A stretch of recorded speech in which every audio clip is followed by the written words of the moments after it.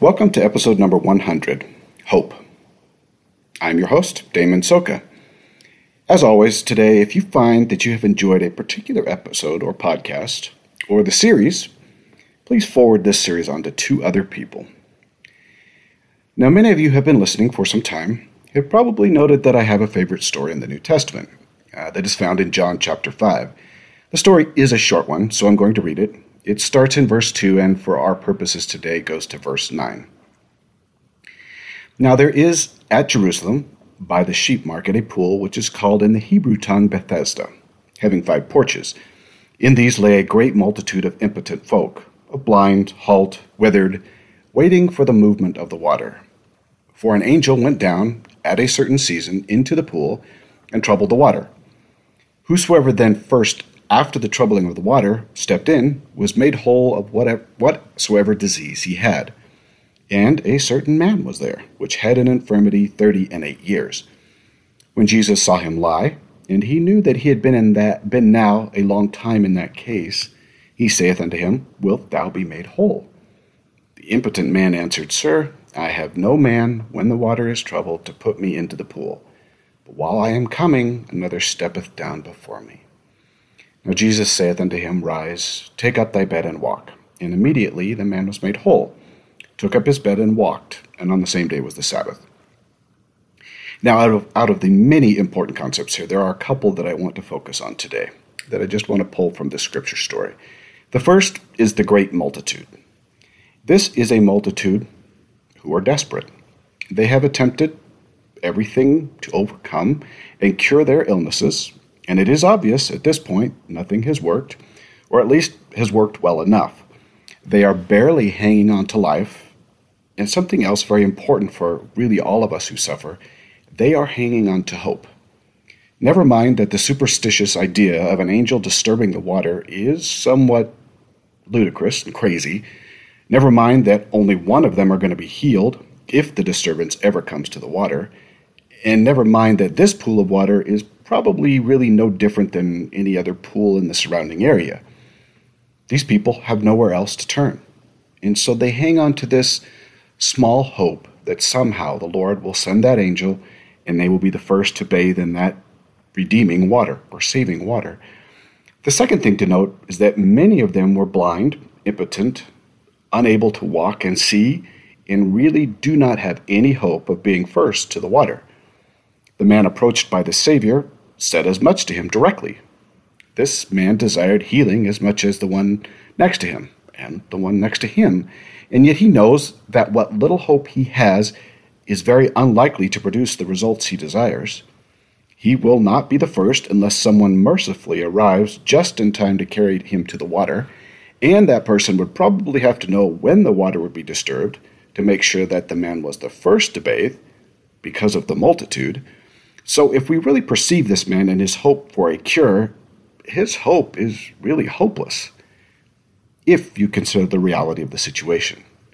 But interestingly enough to him, and the many more like him, who all have a minimal chance of making it to the water first, sit by this pool with hope. Now the question is why? It seems entirely illogical that someone would sit waiting for the movement of the water with little to no expectation that he would ever be the first to the water. Now perhaps he is hopeful that the water will heal more than one. Perhaps he is thinking that maybe a partial healing would be available to him after someone else has gone first. There are many perhaps reasons for him to be there without any expectation of help. I tend to think that he is there because there is nowhere else to be. Everywhere else holds no hope for him. At least by the water, he has a flicker of hope that somehow he might be healed, however unlikely that healing might be. He can dream. The water provides what little hope is available to him. For him, there are no other viable options, and that is true for every one of the multitude that's sitting there. He has done what he can, and now he must wait for the supernatural, even understanding, at least in part, that the superstition doesn't make a great deal of sense. Hope is an interesting emotion. It lives in the present, but is connected in almost every case to the future. Take, for instance, this man waiting for the water. His hope is multifaceted in that he is hoping that the water will be disturbed. He is hoping that someone will show mercy. He is hoping for a miracle. What he is really doing in his mind is transforming his present by hoping for future events that will free him from his endless days of misery, his illness. If you look at hope as just a pure emotion unconnected to the gospel, you will find that almost every person in the world carries a great deal of hopes and dreams. Even the most desperate immigrant living in a transitional or more permanent camp must carry at least some hope that the future will bring a change that allows them to return to their home or start over somewhere else. Without hope, misery is, well, far more miserable. We turn to hope in almost every facet of our lives where things are really not going well or as planned, and we turn to hope when things are going great. Hope is our lifeline, bringing us happiness in misery and life where we see only death. Hope can be found in a miserable concentration camp and in a foxhole. It is really what allows us to move forward when everything is telling us nothing is going to get any better. Now, hope is also a unique emotional state, and in many cases, hope rubs up against reality. Experience and reality are also at play when we start to discuss hope. Often the hope of a child, who is less influenced by external events and practical experience, can be more pure in the sense of the true emotion. A child is less likely to allow personal experience and modern influences to alter their views of hope. We actually find children to be full of hope, and they can often believe in circumstances and future events without the need for experience or even evidence. Somewhere, over time and experience, we as adults become less hopeful and what might be termed more realistic in our perceptions. Sure, we hope for crazy things at times, but our hope is often tempered towards what we believe so that we are not fooled by a false sense of what is possible and what is not. Now, speaking now as members of the true church, if you combine hope with faith in the Savior and a true understanding of the doctrines of heaven, hope can become a powerful force in the lives of those who employ it correctly.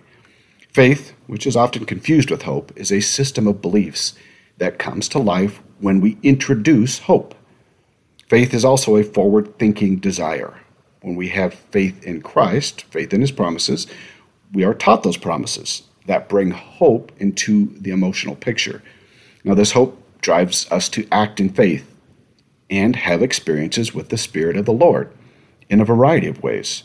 And those experiences inform our belief in a God, and that God is in the detail of our lives.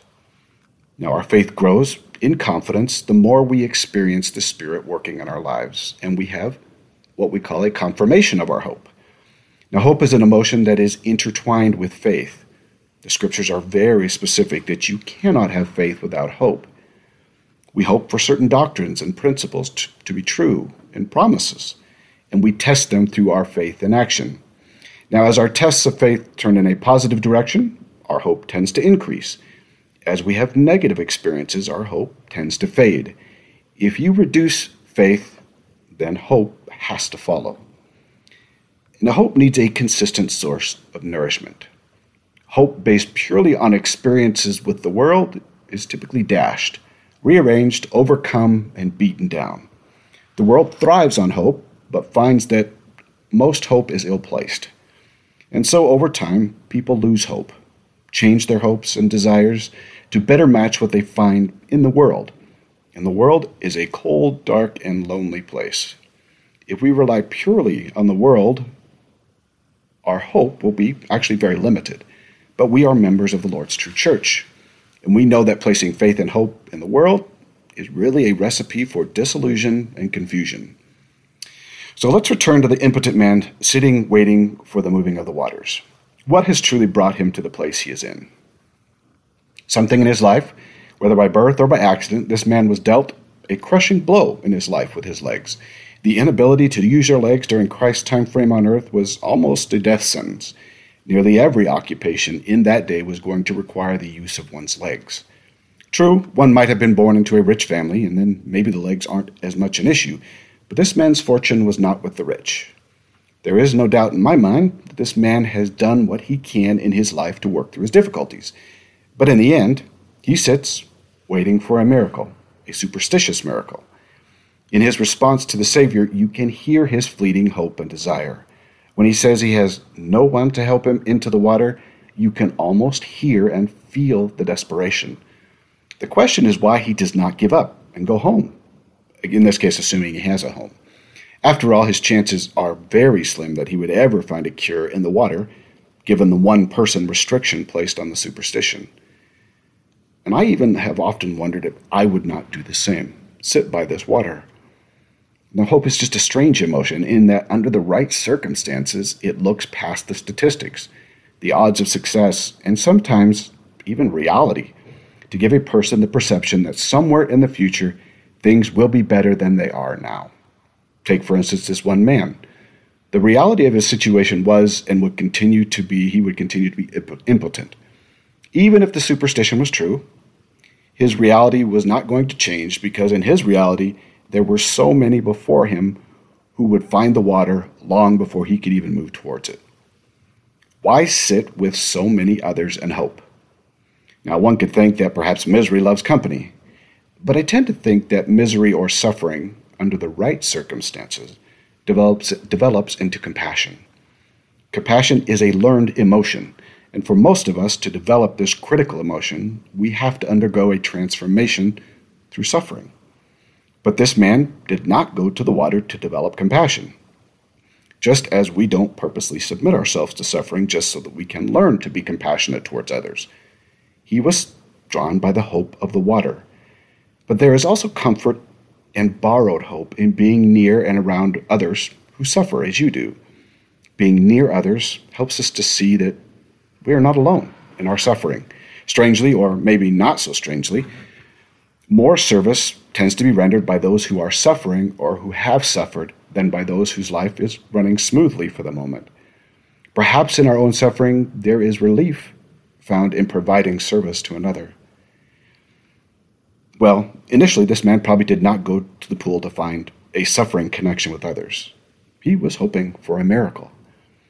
Hope is that driving emotion and can lead us to find answers, experience miracles, and increase faith. But there is a warning attached to this emotion. Sometimes our search for hope can lead us down paths that will most certainly cause serious harm. Hope does not distinguish whether a choice will lead to greater suffering down the road. Hope is simply a driving force that things will be better in the future. In our quest to manage a very difficult illness, our hopeful desires should always be checked against the doctrines of the church. Hope as an emotion can drive staying in abusive relationships, hoping they will get better, trying various drugs or treatments that border on questionable. Even turning from the gospel is driven by hope. Now, I know that sounds strange to anyone who resides within the walls of safety.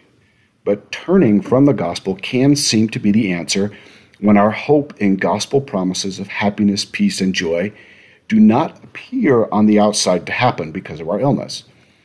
We hope that by living the gospel, we will have a more prosperous, less problematic life.